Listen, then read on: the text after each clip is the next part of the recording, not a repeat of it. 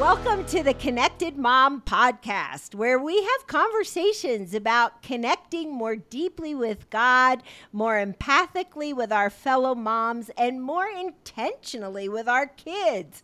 I'm Becky Harling, your host, and I have with me today my amazing co-host, Sarah, who is very much in the thick of parenting herself. Welcome, Sarah. Welcome, and our listeners are in for a treat today because they should leave here with at least one good laugh, Becky. That's our guarantee at the beginning. Yes, we're so excited. So, you know who we have with us today? We have Will Daniel, and he has written his first joke book, You're Joking Me.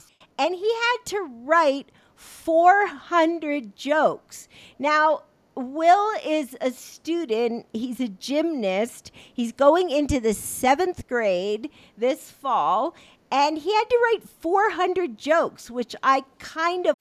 Hey, all you moms out there, this is Becky Harling, and I love creating resources to help you connect more empathically with your child. One of those resources is a book that I wrote called How to Listen So Your Kids Will Talk.